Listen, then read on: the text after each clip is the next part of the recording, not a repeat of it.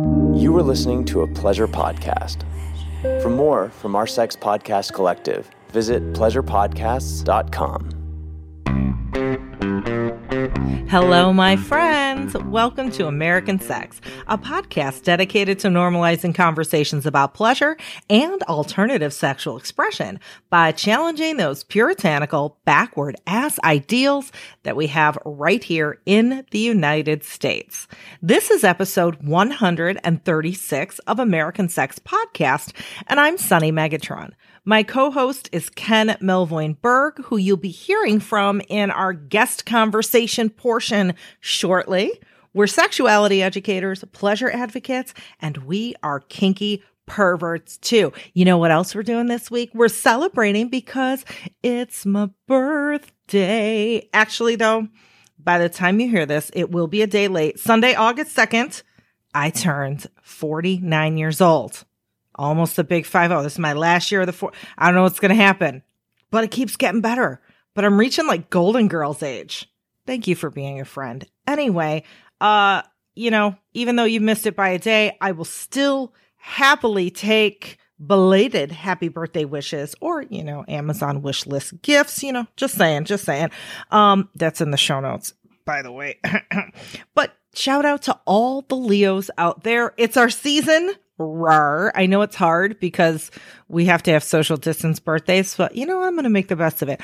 I am going to order in some like down home barbecue chicken wings and ribs and dip into the pool in the backyard and just do nothing. Anyway, this week's guests are Luna Matatas and Marla Renee Stewart. They join us for a discussion about race and kink. Now, Luna Matata, she's been a guest on this podcast before. The episode was Everything Wet. It was good. Link will be in the show notes. Luna is a sex and pleasure educator with over 10 years experience in sexual health and wellness. She has a playful approach to sexuality and teaches people how to build a better relationship to their bodies, practice empathy with their partner's insecurities and needs, and how to get curious about their erotic imagination. Luna is also the creator of Peg the Patriarchy, Meditate, Medicate, Masturbate, and Fuck Like a Goddess brands. Marla Renee Stewart is a sexologist and sex coach who runs her own sex ed company called Velvet Lips, and Marla is also a co-founder of the Sex Down South Conference. And if you're a regular listener, periodically we talk about how amazing Sex Down South is, so check it out. Marla's also been featured on a variety of media outlets, including Netflix's Trigger Warning with Killer Mike and Love and Hip Hop Atlanta. She just co-wrote her first book, The Ultimate Guide to Seduction and Foreplay with Dr. Jess O'Reilly, which debuted in April of 2020. So if you haven't noticed, the majority of kink spaces around the U.S. are very, very, very white. And this can make things challenging or even downright intolerable to people of color. We cater this conversation specifically to the experience of Black folks in the kink scene, and we talk about why it's important for everyone in kink to have an awareness of how race and BDSM actually intersect. After listening to this conversation, you're going to learn how racism shows up in structural, cultural, and interpersonal contexts. And also, why isn't the BDSM community thinking about current events? And why are they saying, well, those have no place in kink? Why should we talk about them? But at the same time, those are the same people that should be thinking a bit more critically about how the power exchange relationships they engage in and the punishment techniques they use mimic oppressive power dynamics. We also talk about how language is evolving and if and when the terms master and slave are appropriate. And also we talk about if and when engaging in race play is appropriate. You'll also learn some of the things that allies and accomplices can do to make the BDSM community more inclusive. This is a great conversation. Please listen to it. Take notes. And this conversation we actually recorded a couple of weeks back as part of our weekly live stream series on Get Vocal. We thought it was such an important discussion that we wanted to air it here too, to make sure it had a bigger audience. Because I've noticed those of you who listen to the podcast on Mondays and those of you who do our Get Vocal live streams are often two very different groups of people. So wanted to cross-pollinate this. You may notice when you listen that the audio sounds slightly different, and that's just because we recorded it on a different medium. So at times it kind of sounds like a Skype call, but I would say overall it's pretty damn good. You also may hear us thanking folks randomly here and there. What that is that happens when our viewers give us tips on that platform. Also, throughout the conversation, we answer viewer questions in real time that come through the text chat as part of our live stream. And also, some folks even join the audio in real time to ask questions of Marla and Luna. If you haven't tuned in to our weekly free Get Vocal live streams, you absolutely should. They happen every single Wednesday night at 8 p.m. Pacific. That's 11 p.m. for you Eastern folks. And they feature different content than you hear dropping on your favorite podcast player every Monday. Each week, there's a new topic and or a new guest. Last week, we told you all about pleasing the pussy, tips to level up your cunnilingus and hand sex game. Past topics have been age play, G-spot and squirting, prostate massage, electric play, erotic humiliation, and a bunch more. Head on over to bit.ly/SunnyGetVocal, spelled SUNNYGETVOKL, to watch and subscribe every single week. And speaking of free things, have you joined our free sex positive Discord community yet? Do it. It's at bit.ly Discord ASP. We talk about sex, BDSM, mental health, off-topic stuff like recipes and funny memes and gaming and music. Oh, and there's also a dirty area so you can get your play on. It's a really friendly and active community, and we'd love for you to join us. Again, that's free, FREE. If you didn't catch the link, it'll be in the show notes at americansexpodcast.com for episode 136. Oh, wait. Oh, you hear that? You hear that song? It's big welcome and heartfelt appreciation time to the new members of our Patreon family. Our Patreon family, it just keeps growing and growing and growing. Is it on Patreon Viagra? I don't know. I want to give a big, huge welcome and heartfelt appreciation to CT, Jackie, and sub CC777 for becoming American Sex Podcast Patreon members this last week. You can become an American Sex Patreon member too at patreon.com/American Sex. And you're going to get stuff too. You know, bonus stories from our guests, extra full-length episodes, all of our episodes early, American Sex Podcast stickers sent to you in the mail, a shout out on the podcast, lots of other random surprises, like a whole bunch more. Ken and I, we give almost all of our content, a fraction of which is this podcast, away to the world absolutely free because we believe these conversations are critical, they're important, they're relationship improving, they're life changing, and every single person should have access to them. And we don't want cost to be a barrier for people who need to be a part of these conversations, hence why we give all this stuff away for free. But at the same time, hey, capitalism, it sucks. You know, we have rent, bills, kids are expensive, etc. We need to make a living somehow, and especially now because COVID has taken away the income that we made from doing live events. So in the spirit of PBS or NPR or any other public media, those few that can support us financially allow our content to remain free for everyone. So if you can be one of those people, oh, we'd love you for it. Again, that address is patreon.com/American Sex. All right, American fuckers, that is enough housekeeping, isn't it? As we call it here, ball washing. And I know, washing the balls feels kind of good, but you really want to get onto the other stuff, don't you?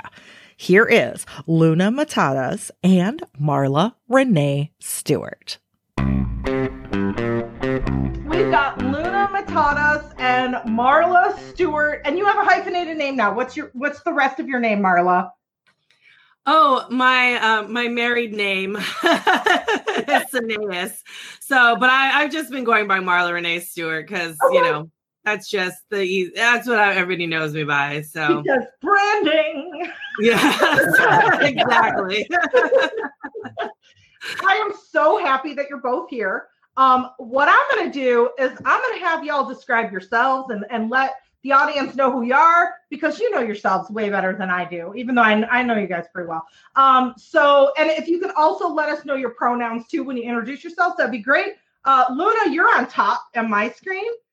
And that's not like a kink. I mean, maybe it is. Like it totally is. Okay, cool. So, Luna, you're the top, so you go first. Hello, everyone, and thank you for having us. So I'm Luna Matadas, and I teach sex and pleasure education. I'm based in Toronto, Canada, but I mean, due to the state of the world right now, I get to teach online all over the place, which is fabulous. And I teach everything from, butt stuff to cock and ball torture to femdoming. And really the theme that kind of links all the stuff that I teach together is owning it and helping us navigate the things that get in the way of owning it. So I've been teaching sex ed for years, but in the last 5 years, I've been teaching it from a pleasure-based perspective. And so I came out of like a harm reduction, public health kind of approach where I could talk about, condoms till I was blue in the face, and people were still like, yeah, but how do I get him to do butt stuff? Or how do I get her to eat my pussy? And so there was such like a gap that I really wanted to fill this. And then I met Marla like randomly on the street at Toronto Pride. I was wearing a giant tutu, and she was just like, hey there. Yeah, exactly. That so completely random in an event that brings like 1 million people to the city. And so we were meant to meet, obviously. So I'm so excited to be doing this with someone that we just really are like-minded in our approach to sex ed. So thank you for having us. It's so great to kick off our series by talking about this with you. I'm so excited. Marla, tell us who you are so we can start talking about the things. Yes. So, hey, everybody, I'm Marla. I am a sexologist, sex coach, educator, author, speaker. And similar to Luna, I do a lot of sexuality workshops. So we run similar workshops. And we totally met at Toronto. I was drawn to the rainbow tutu, and I was like, I don't know who you are, but I have to know you. And luckily, she wasn't creeped out because I am a bit of a creeper. So I was really happy about that. So super receptive. And then I went to see her strap-on workshop, like I think the next day or something. And so, but yeah, we've just been connected, and we just have a really good time. When we're not in each other's spaces in person, we have a really good time online. So we have a really good video, I guess, virtual connection. But Luna is, stole my heart. But I'm ready to talk about this race and kink stuff, because we were just This came out of us yapping away as we normally do when we get together and talk. So we were like, and as business-minded people, we're like, wait, I know this person. And so it was just like everything clicked and came together.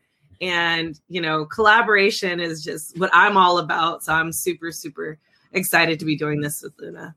Oh, yay. Oh, I'm so excited. And as Ken said, this was actually a requested topic. And we had been talking about, we're like, who can we talk to and who can we have? And like later that day, I saw your announcement for this discussion series. And I was like, this is meant to be. Oh my God. Yes, manifested us. That's amazing. So race and kink. Thank you, Jiminica. Thank you, Jiminica. We love you. So race and kink. Those who are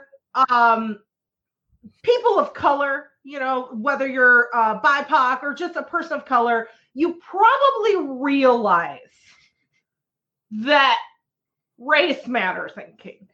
But there are a lot of folks who are white or white presenting. That is just, kink spaces, at least the ones that I frequent, and I know regionally throughout North America, different cities are different, have different scenes and whatnot.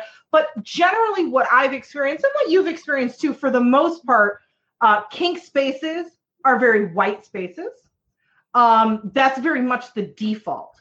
So let's start there. Why is it so important that everybody talk about the intersections of race and kink? Mm-hmm. Do you want to start, or you go for it? Okay. Well, I think it's for me personally, I think it's always important to talk about intersections, right? And so I think with the intersections of identities, these are the things that come up, as our privileges come up, as different oppressive identities come up in whatever situations that we're in. And I think when I, as a kinky person myself, being involved in kink since I was, I think, 19 or 20, and 20 years later, still sort of experiencing the same kind of things. It's you have to wonder, like, what's going on here? And even in my my master's thesis, there were like maybe 3 or 4 studies that actually had people of color in their study that involved kink. Now, it wasn't about people of color. It was just like, oh, we just happened to see this Black person at this kinky party and right. We interviewed them or whatever.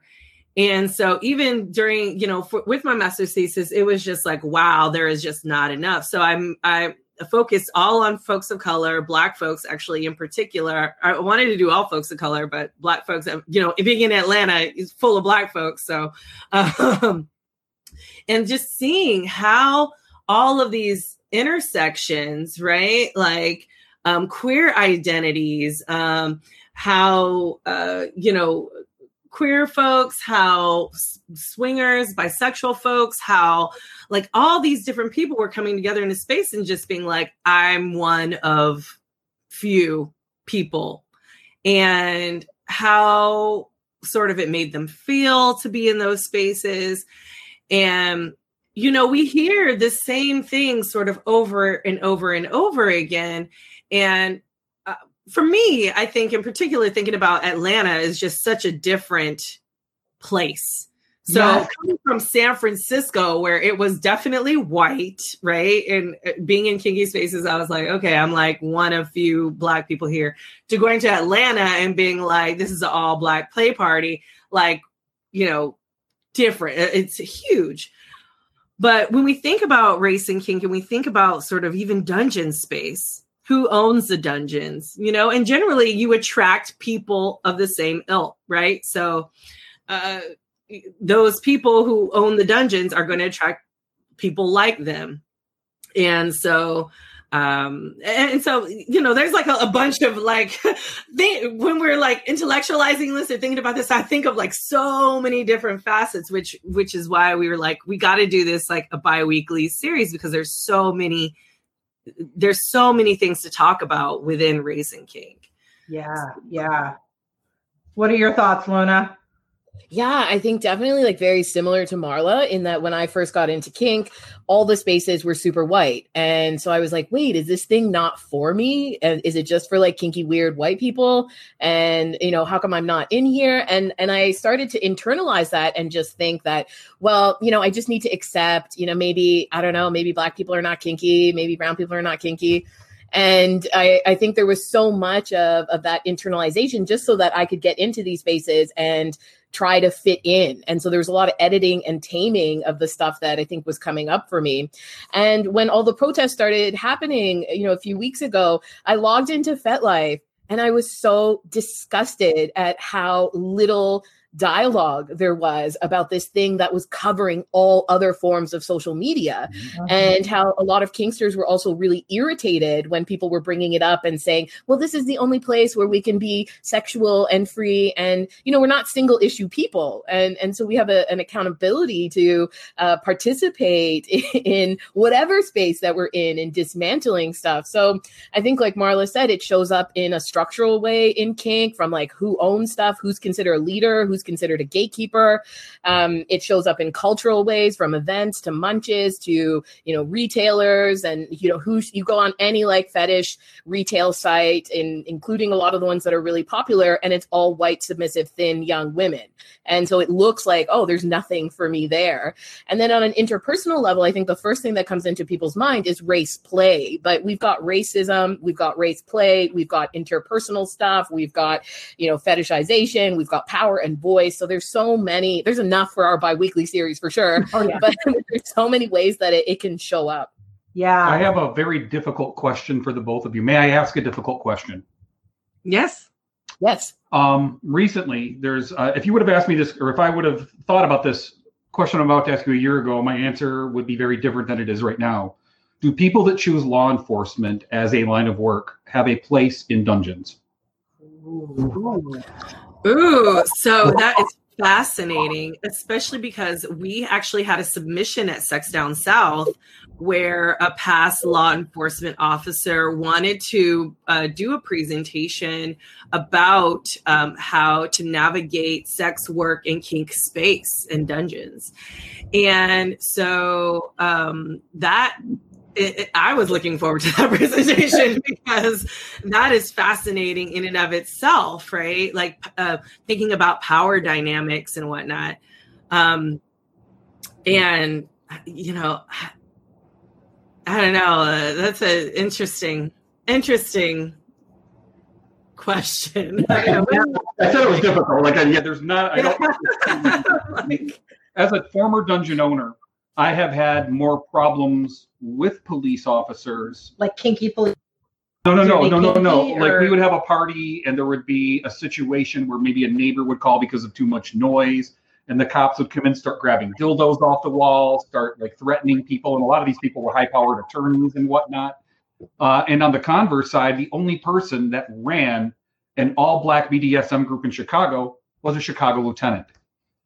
So she was a female black officer and she ran the group. And so now I go back to those thoughts, like the white cops that were such fucking pricks. All cops are bastards. I don't know what to think about this right now. And that's why I needed, and I'm not asking you guys to be ambassadors of like anything, but it's a good thought-provoking question. Luna, what do you think? Yeah, I think I'm very confused about this difficult question because okay, podcast over. Thanks, bye. There's no room for this conversation. There's I think it is challenging because when you bring in the dynamic of like is this person in, so the black cop running the kinky event versus like the white cop like coming in, then it also changes think about it. And I have a really tough time telling folks who like hold that identity from a marginalized perspective, like what to do and what to do with their kinks, but more like navigating emotional safety that might be coming up for them too, and like the contradictions that are coming up for them. So in short, I don't know. Yeah. And I think you can't just have it a singular issue. Like you said, there's like different, cops and different bodies experience different things. So like all of these intersections of identities, I think play a role in that. But yeah, I mean, there's a question online. Have you ever had problems in your dungeon with kinky officers? Never with people that were in the community. It was only people that were outside of BDSM. Just Dr. Lecter, just to answer your question. We also have fans, maybe even some people here that are police officers. So that's something that I have a hard time with what I should and should not say because I have so much anger towards them right now. Yeah. And I think it's interesting. I know a lot of kinky officers and, it is what it is, like, and I don't, the way that you have your, you conduct your personal life and the way that you conduct sort of your public or your job and what your boss is telling you what you need to do, I think can really, it can really affect, maybe your personal professional life or even the tension that's drawing in yourself. I imagine that would be very difficult. So, especially right now. I'm going to be crunching on this for a while. Like, sorry, guys. It's a pen. Okay. So, I'm going to put that one over here for a minute. I'm going to talk specifically for Black people who are navigating kinky spaces. What are some of the common things? Like, let's say, example, you go into that party, you're like, okay, everyone's free, but okay, I'm going to make the best of it. And then someone comes up to you and like says or does that thing where you're like, fuck. What are some of those things? I know for me personally, you are the most beautiful Black person, Black woman. And it's sort of like, thank you. Like, are you saying I'm a beautiful Black woman because because you haven't seen other beautiful Black women, or is like my Blackness sort of like, are you fetishizing it? Are you like, what is it that made you sort of, like Black people don't go up to other Black people and go, you are the most beautiful Black person I've ever seen or whatever. Right. So it's kind of like you kind of take that in, like, what is going on with you that, and I definitely don't go up to white people and go be like, you are the most beautiful white person like I've seen or whatever. So yeah, it's one of those things that I'm trying to what is going on with you? I think that's one. So pointing that out, and then being the only person of color in the space, or the only Black person in the space. And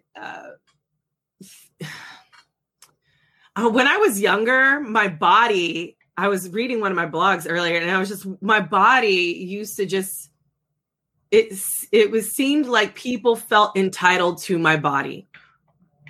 And that was difficult. So people would grab me or slap my butt or, invade my personal space because they felt like they could, and when I was younger, I didn't have the voice that I do now. And, as sex positive as I grew up, as much as I grew up, I just didn't have the voice to really say like, hey, don't do this or don't do that. Or why do you feel entitled to touch my body in that way?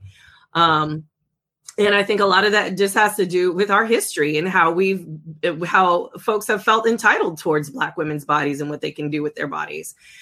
So there's that. There's definitely, I get a lot of the old white men love me. And I get a lot of, let me worship you, goddess. Let me, I want to be your white slave. I want to, and immediately for me, it's like, what is in it for you? I guess that's my first thought. What is in it for you? And then I feel like, okay, give me all your money in your bank account. Let's see what happens. Let's see how I feel later, depending on how I'm feeling about this situation. But, there's just a lot of, sometimes you just don't know what people's intentions are, whether they're really real or whether it's racial or fetishizing. So I think that's one of the most difficult things. And I think too, when you're thinking about how some Black people who are in kinky environments that only go into white kinky environments, right? Like who don't want to explore Black kinky environments or Black kink folks in their communities, it's almost like people that get judged for that too. So it's sort of like there's all these different racial dynamics that go on. And, but yeah, as far as like the most common, I would just say part of just the fetishization and the goddess worshiping stuff, I would say is the most common. Yeah. Yeah. Any other thoughts, Luna, or is it similar?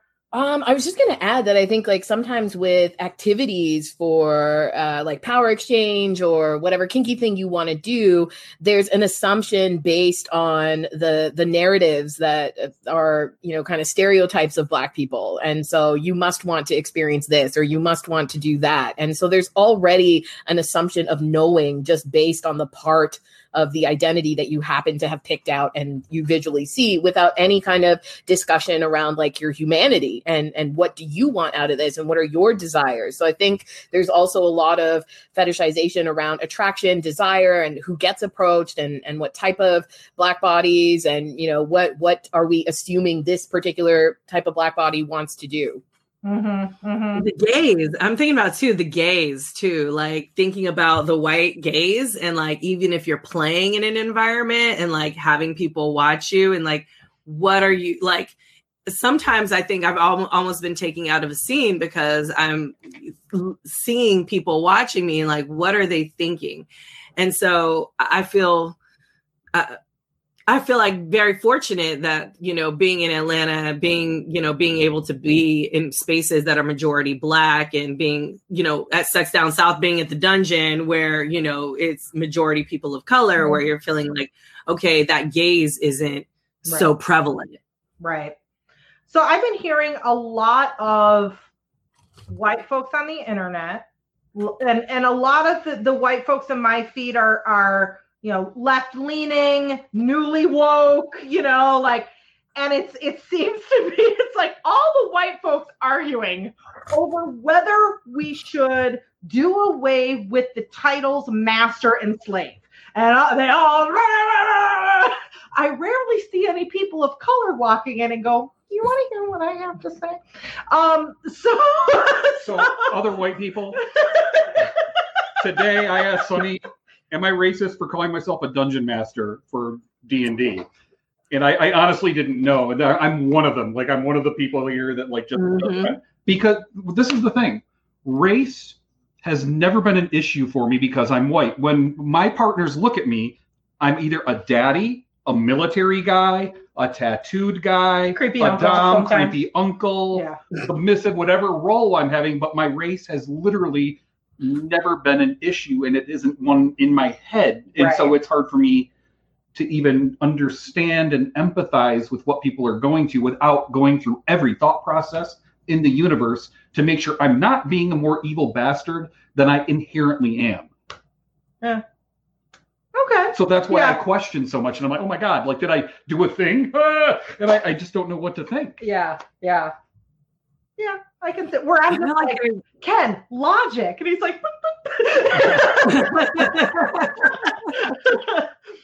so what there's a lot of like what are people actually thinking about, and what do you both think about those terms? Should they be shelved, or are people getting like too it's interesting because at Sex Down South last year, we had two, older white guys that were in kink communities, in their own kink communities. And, for their badge, they wanted me to put, master, whatever. So, I honor that, master, whatever. That's your title. That's how you want to go by. And it's fascinating because, the people of color would come to me and the Black folks would be like, I am not calling him master, whatever. Like, I am saying the name and that's it. Like, and I was like, I respect that. But here's the thing, at Sex Down South, we say like, we promote love and we promote like having that conversation. And so if you just say like, I know your badge name says this, but I don't feel comfortable in this. And can I call you this? Like, that feels better. And it feels like it would be received better. And they came up to me and were like, I like the fact that people are like, talking to us and making sure that like, we're okay. And like, and that we are, and that we're also being conscious around like how we're moving through the world and through spaces that have a majority of, people of color and Black folks. So, so I thought that was, fascinating in and of itself, but the whole like master slave debate, I don't know And that's probably something that we will address in this series.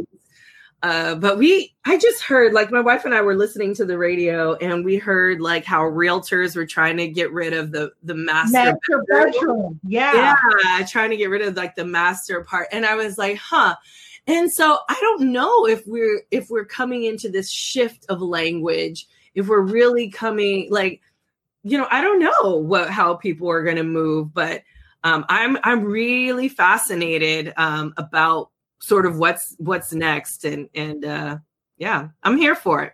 Yeah. What are your thoughts, Luna, on the whole slave? So I've seen the master slave debate too. And then I've also seen stuff come up around particular activities and that might have been connected to collective violence that, BIPOC communities, so caning, whipping, all these different types of things that people enjoy in sadomasochism. Right.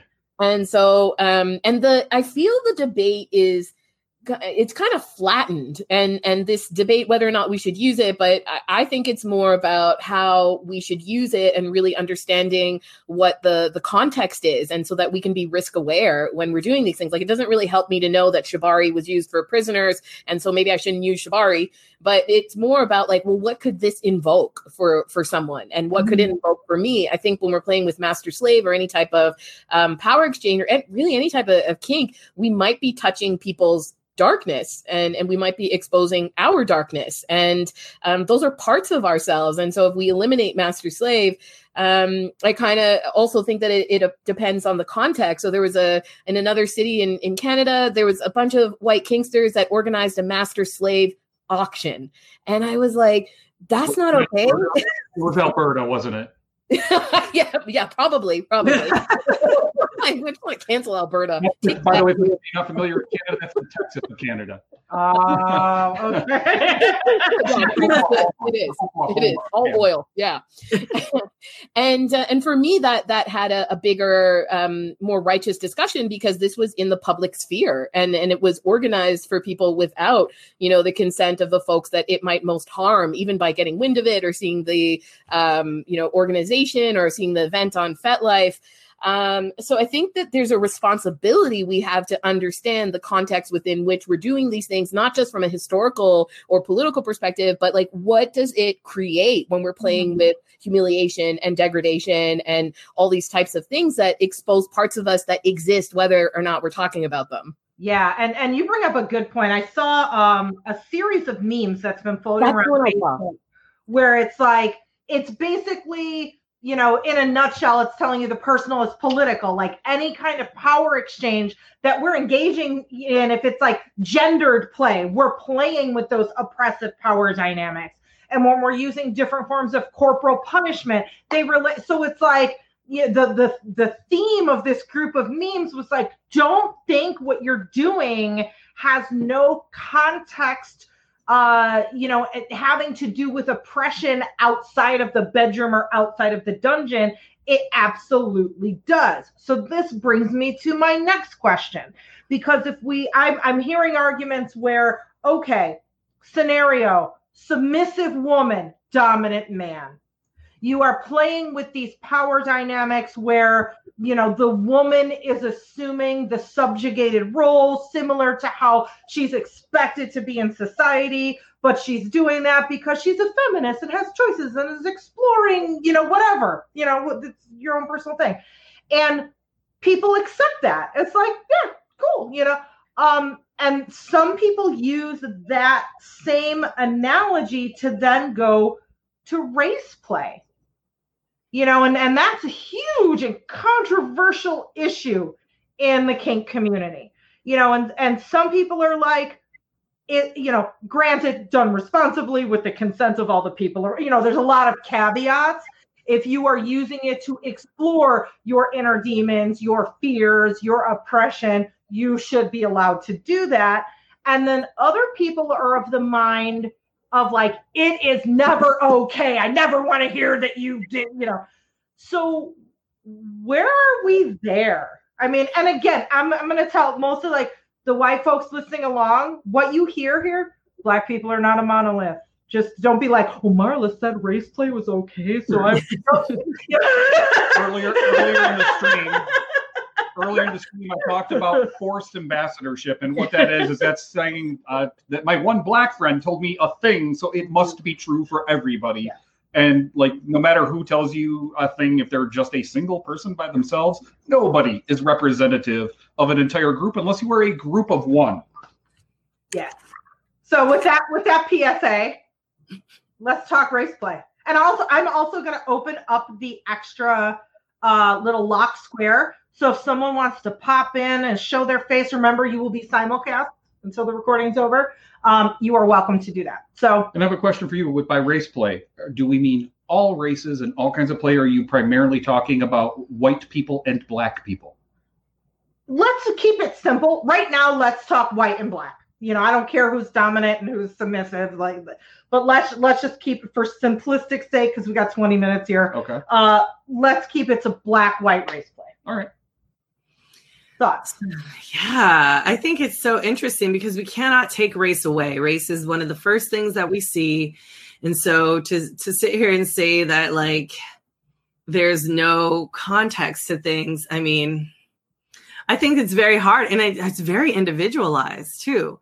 Because even with some black people, they're kind of like, I'm in this kinky space and we've negotiated this kinky space and everything is good. And, if I'm with a white person, this is how we're playing and this is, fine. Like even I think about myself, even professionally, I always say I'm a professional top and a private bottom, right? And whenever I'm in a dungeon space, nobody is going to see me in a submissive role, right? People are only going to see me in a power, in a dom top role. And so for me, that feels comfortable because I always feel powerful, and I don't, the race thing doesn't come into play for me. Uh-huh. And, but I even think about like somebody who's white, who's spanking a black person or, a person of color. It's one of those things that's like, it doesn't erase race, it doesn't, you still see it. And I think it's just, how do we choose to see it? Do we see it under this guise of pleasure? Are we letting ourselves sort of be free? Are we going back to something that has been in our DNA? Are we, is this healing for us? In what ways is it healing for us? So I feel like there's just so many dynamics, but you just can't separate race out. It's going to be there. But I think just how you process it mentally is the way that you're going to be able to get that pleasure, to get that healing, to get whatever you need from the sexual experience. Yeah. Kinky experience. I think kinky experiences are sexual experiences. So yeah. And it's like, we can't determine, if like we're observing somebody, and again, you shouldn't be in a space where someone's doing race play without getting the consent of everyone there. I mean, right there would be something wrong with this scenario. But let's just say, for, example sake, if I'm watching a race play scene, I don't know what's in their heads. Like, I don't know, oh, you're doing this because it's healing and it's therapeutic. You're doing it for the right reasons. Are you doing it because the person of color requested this scene because they have their own shit they want to work out? Are you doing it because the white person strong-armed themselves into being like, I'm going to be the dominant in this scene, and it's bad? Like, we can't tell the reasons behind it. So that's kind of where I get like, you got to trust people and that they know what's right for them and they're being emotionally healthy, which is hard to do because a lot of people don't do that. So what are your thoughts, Luna? Like, it's, yeah. Yeah, I agree. I agree with what you both brought up. Like, it's so tangled, and we don't have a lot of determination over our kinks, right? And our fantasies, and not all kinks come from trauma, and, not all kinks can be shifted. And I think if you have a race play kink and you want to try and not have that anymore, then you can tease out what some of the things are in it that you like. If you like helplessness, you like fear, you like, adoration or objectification, like you can put those into a different kinky vessel and still experience the same thing.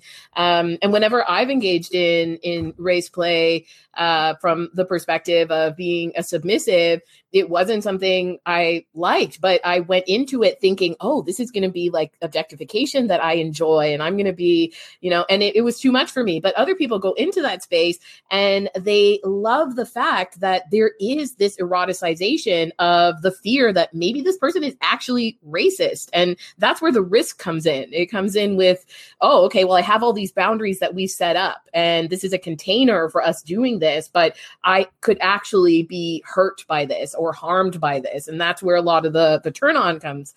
And then when I've done race play the other way, which I love, and like beating up big white men, it makes me feel so much stronger, even as a person outside of my kinky space.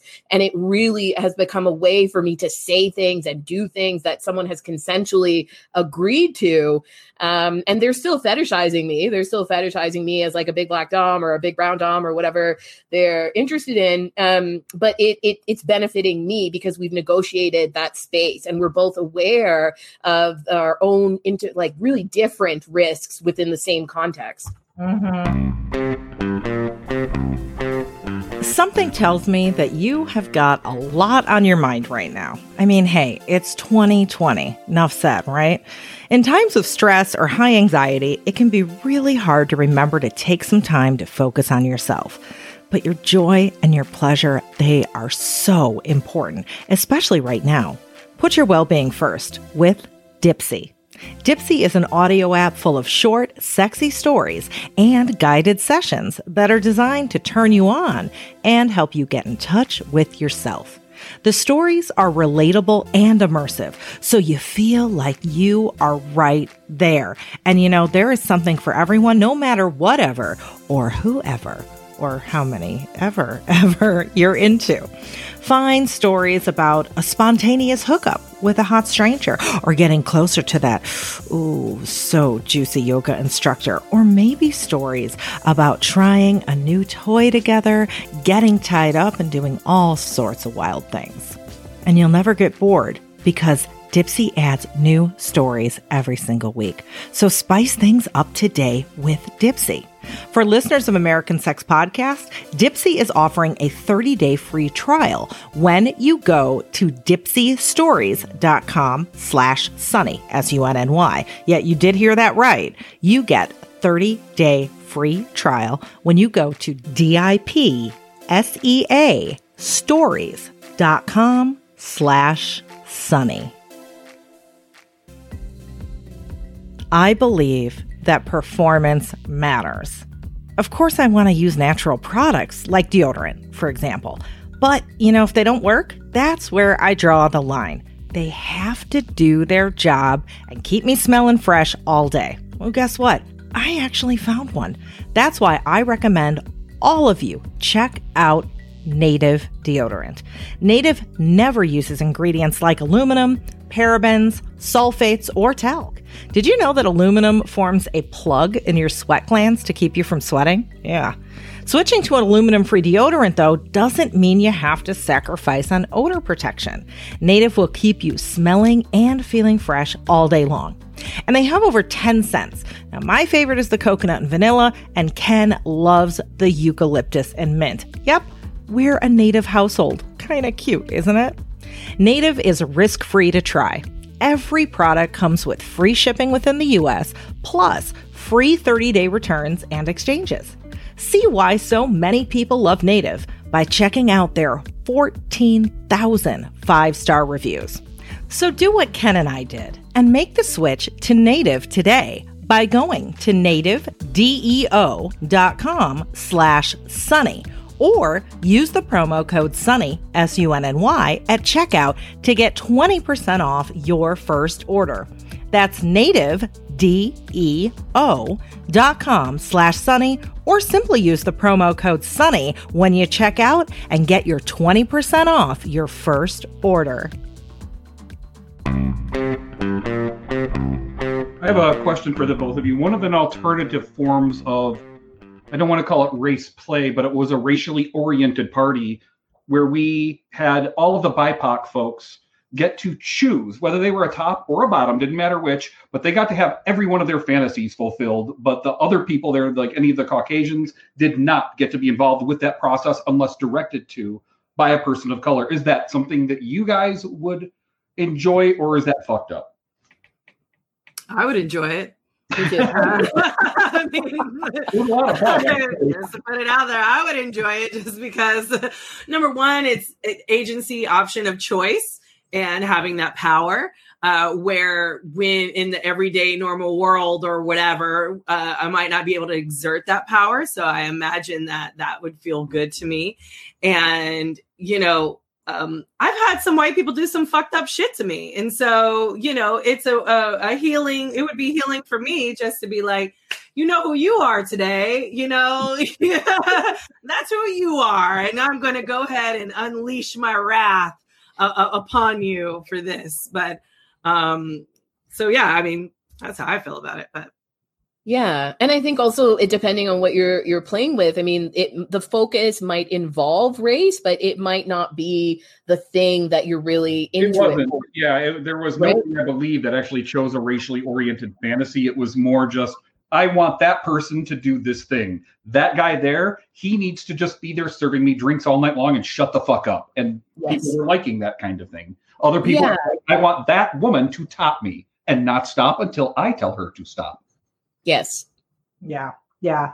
So I want to talk about your series. I want to know from your points of view. So it's bi-weekly, you have guests and whatnot. From your points of view, who do you hope the audience is? Is this for everybody? Is it for white people? Is it for people of color? And what do you hope that they get out of these discussions? And last, that's the three-parter. And why are these discussions important right now with everything that's going on? Fuck, that's a lot of to remember. I know.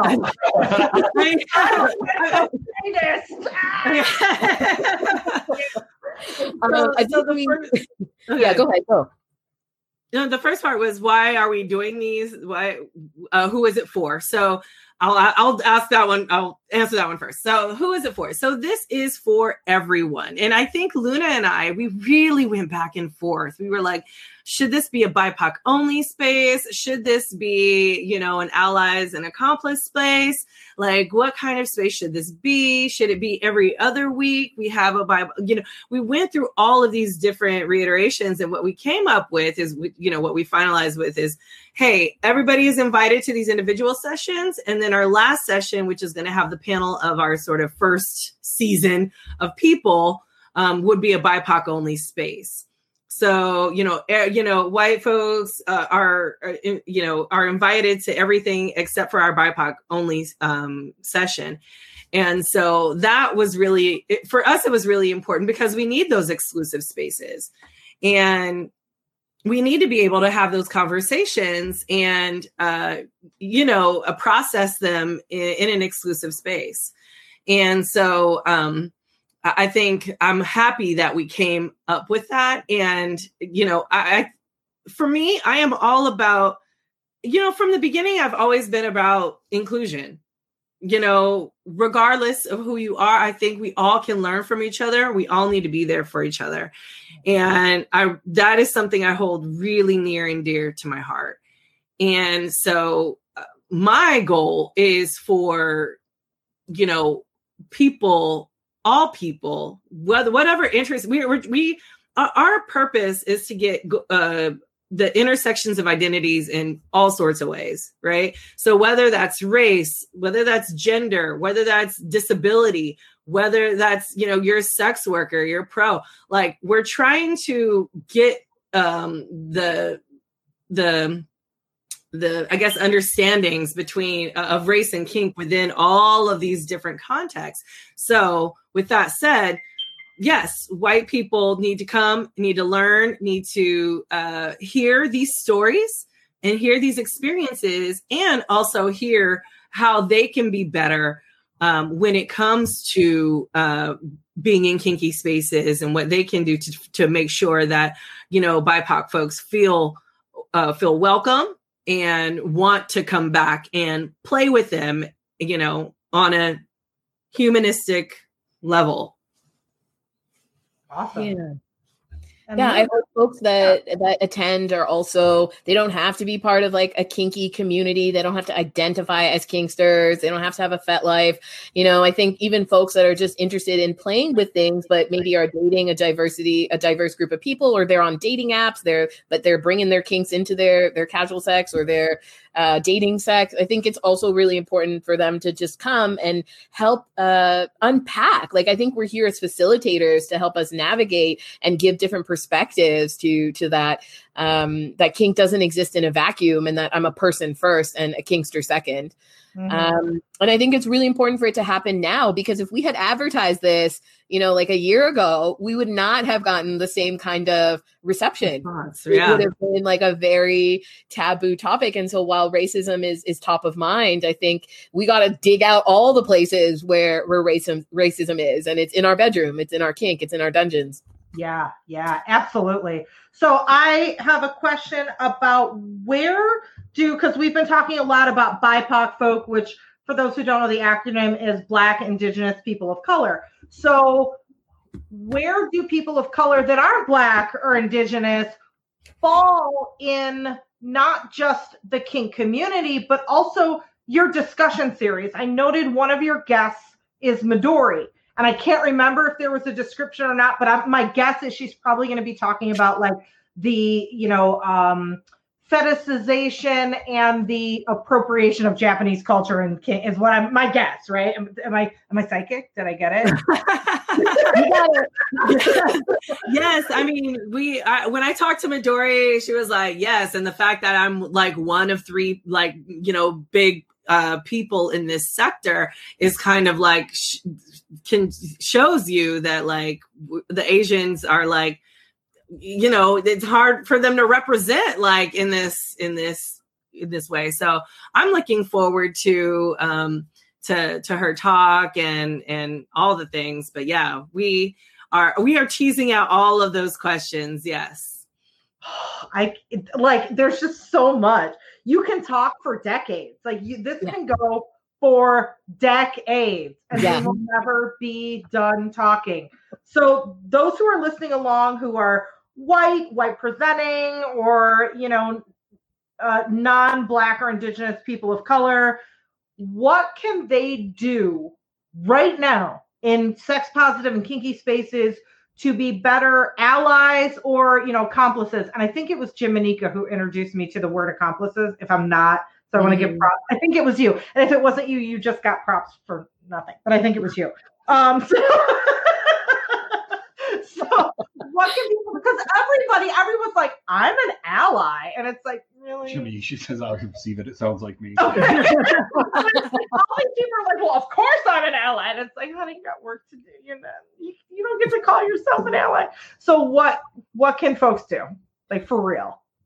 Yeah, I'm going to put my blog post that started this whole discussion between Marla and I, because I was so angry at FetLife. I'm going to drop it in the chat. So it really lists a lot of the kind of common areas where we start to see race really kind of dehumanized in our kinky spaces. And then it gives folks some ideas on how to start even processing and unpacking this. Because for a lot of people, it's just like, oh, but we're kinky. We're both kinky. And so this should be okay. And we're both equal. And so we're not coming in as just kinky people. So even simple things like opening up FetLife and just seeing like thin, white, submissive femme bodies. I mean, like, is there nobody else on FetLife? Like, is there? So like questioning that stuff and stop giving it attention, like things like that, to really just say like, who's getting attention, who's getting desire, who's getting attraction, who are the leaders? The race play groups on FetLife are also led usually by dominant white men. And so that's that's not cool. Like, that's not okay. So we need to start really challenging these places where people have just like staked out their leadership on topics that really don't affect them as much as the people that they're playing with. Mm-hmm. Do you all remember about 4 or 5 years ago on FetLife when there was a group of rope enthusiasts that decided that they wanted a new group name, kind of like you have like a leather family, and they decided to call themselves a rope clan, and that lasted for 32 seconds, not realizing what that meant to all of the Black folks on FetLife. Do either of you recall that? No. Terrible idea, obviously. Yeah. Wow. It's one of those things where, you know, a perfect example of what you're talking about, Luna. It's just like, and they were like, no, we meant it like an Irish clan.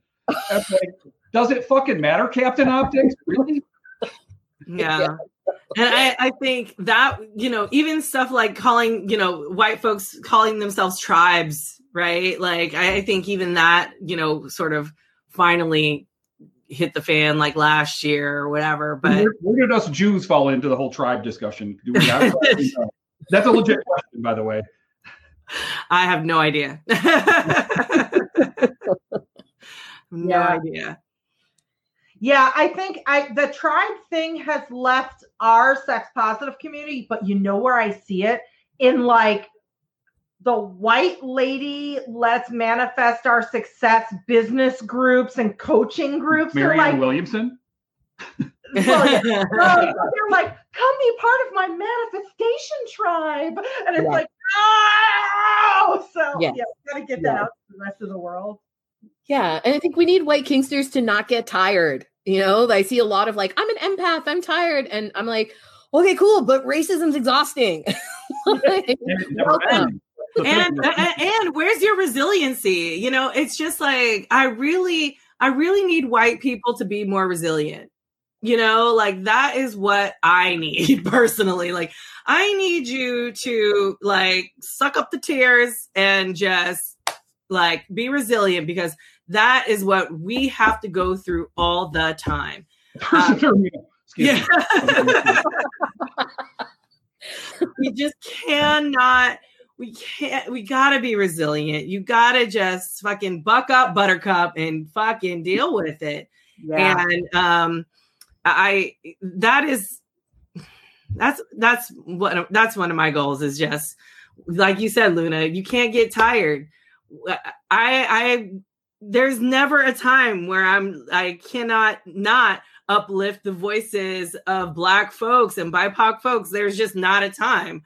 And when I'm tired, it doesn't matter. Like, we have to be resilient. So I need white people to be more resilient. Yep. And white folks, we have a couple of different jobs. We have to empathize. We have to always, forever, for the rest of our lives, keep working at being better. There's never going to be a time when it's going to be perfect. It's like being a parent in a lot of ways. You just keep fucking up and try your best not to fuck up again. You know what? That you said that. I have been thinking lately about like white folks that, you know, we're seeing a lot of right now, white folks that are like, I'm not racist. I have a Black friend, and they're really being tested with, you know, and it's like they're now being challenged, and it's like, it's fine if you march in that BLM parade, but you see the fucked up shit you're doing right now, and they're just like, you know. And I kind of am looking at it like parenting teenagers. Like, when I parent my teens, I have to remind myself that it's like, and I am not making a comparison like white people don't have developed brains. So that's not where I'm going. Well, with teenagers, I have to tell myself, it's like, they don't know. Their frontal lobe is not developed. They don't have the experience, you know, and it's like, as much as I want to shake them and be like, it doesn't matter that your best friend didn't talk to you for 12 hours and that you have the same dress, or, you know, whatever. Stuff that I think is absolutely fucking ridiculous. But to them, it really is the end of the world. So, like, even though I'm like, I want to fuck her. Like, with my teens, I have to, like, kind of placate them and meet them where they'd be like, I understand how you're feeling, but here's a really nice way of me saying, you're being completely illogical, cut it the fuck out. You know, it's like, I don't. Hey, Nisha. Hi, Nisha. Hey. What's up? I just wanted to jump in because I was thinking about exactly this yesterday. One of the things I'm trying to do as a mixed baby who's white passing is gently talk to racists and listen. And I've been making a ton more headway not attacking them, you know, because that's not a great way to convince anyone is to, like, you know, scream and punch them in the face. But then I'm drained, right? So what do? So yesterday I went to a bunch of my white kink friends and I said, hey, I need some aftercare because I'm sweating. I've been swearing, but I've been like patiently discussing that. You know, I haven't let anyone see me crack, but I'm not going to go to my black friends and ask for aftercare after I've been ministering to like a racist. You know what I mean? I'm going to go to my white friends. And so we really do need to like look at the outside of our circle and ask for support there rather than going inwards where we need to be. Yeah. And so, that was just. Yeah. I do want to say we're going to have to stop the broadcast, but we're still talking. So don't go anywhere. Away. So if you are watching on the simulcast, or you're on Facebook, Periscope, YouTube, come on over to bit.ly/SunnyGetVocal, which is spelled SUNNYGETVOKL. I am about to make a comment. You're going to miss it. So get over here. I want to piggyback, Nisha, on what I think, like, us as like mixed folks, like what our role is in all of this and what I think white people have to stop doing. So if you're like, I need to know that, get your fucking ass over here now. Right now we're gonna say goodbye to the broadcast. So Luna and Marla, thank you so much. I am gonna drop in the comments real quick that all those links that I put in before, and the last one is the link to your bi-weekly race and kink discussion series. Before we head out, is there anything you need to tell people about this? Any burning information? Thank you, Adam. Thank you. I mean, you know, just check us out, you know, lunamatatas.com, velvetlipsexed.com, and like, you know, go to Eventbrite, look up Race and Kink, you know, bi-weekly discussion series. No one's going to be turned away for lack of funds. Like, just really, you know, we really want your support, and we really would love to have you in the room and have this conversation with us. So awesome. And Sex Down South. Yes, Sex Down South. Yes, Sex Down South. Yes. Anything else you want to add, Luna? No, I just echo Marla, like, please come and have this important discussion with us. We're going to have a moderator who I think draws on what Nisha was just saying, is a white nonsense coordinator. And so we'll be a safe and accessible space. Nice. Thank you so much, guys, for the work that you already do and the work you're about to be doing with this series. It is what the kink world and the greater world needs. We love you. Thank you. Simulcasters for after partying. So bye, recording. And if you're watching the replay and you're like, fuck, I'm gonna miss what they said. Next time, join us live so you can be here for the after party. Okay. Mwah. Thanks for listening to American Sex. To keep up with Ken and I, well, first make sure you watch our TV show, Sex with Sunny Megatron, on Showtime. Then visit sunnymegatron.com. There you can learn more about us, read our blog, peruse our workshop calendar, or hire us. For what? Well, either for private coaching, or to book us to teach at your event or university, or as sex and relationship writers for your publication. Oh, and don't forget, we're on social media too. I'm the super social one, so you can find me as Sunny Megatron on Twitter, Facebook, Instagram, my YouTube channel, and a bunch of other places. But if you want to get me on Snapchat, you got to look for Sunny_Megatron, and you can follow Ken on Twitter at @tag_SyChicken. That's PSYCHICKEN. Also, please support us by shopping with the affiliates and sponsors from our breaks. And if you contribute to our Patreon, we're going to love you forever. Well, we're going to love you forever anyway, but just go with it. Lastly, if you like this broadcast, tell people about it. Tweet it, Facebook status it, and rate it on iTunes and other platforms. Thanks, friends. We'll see you next week on American Sex.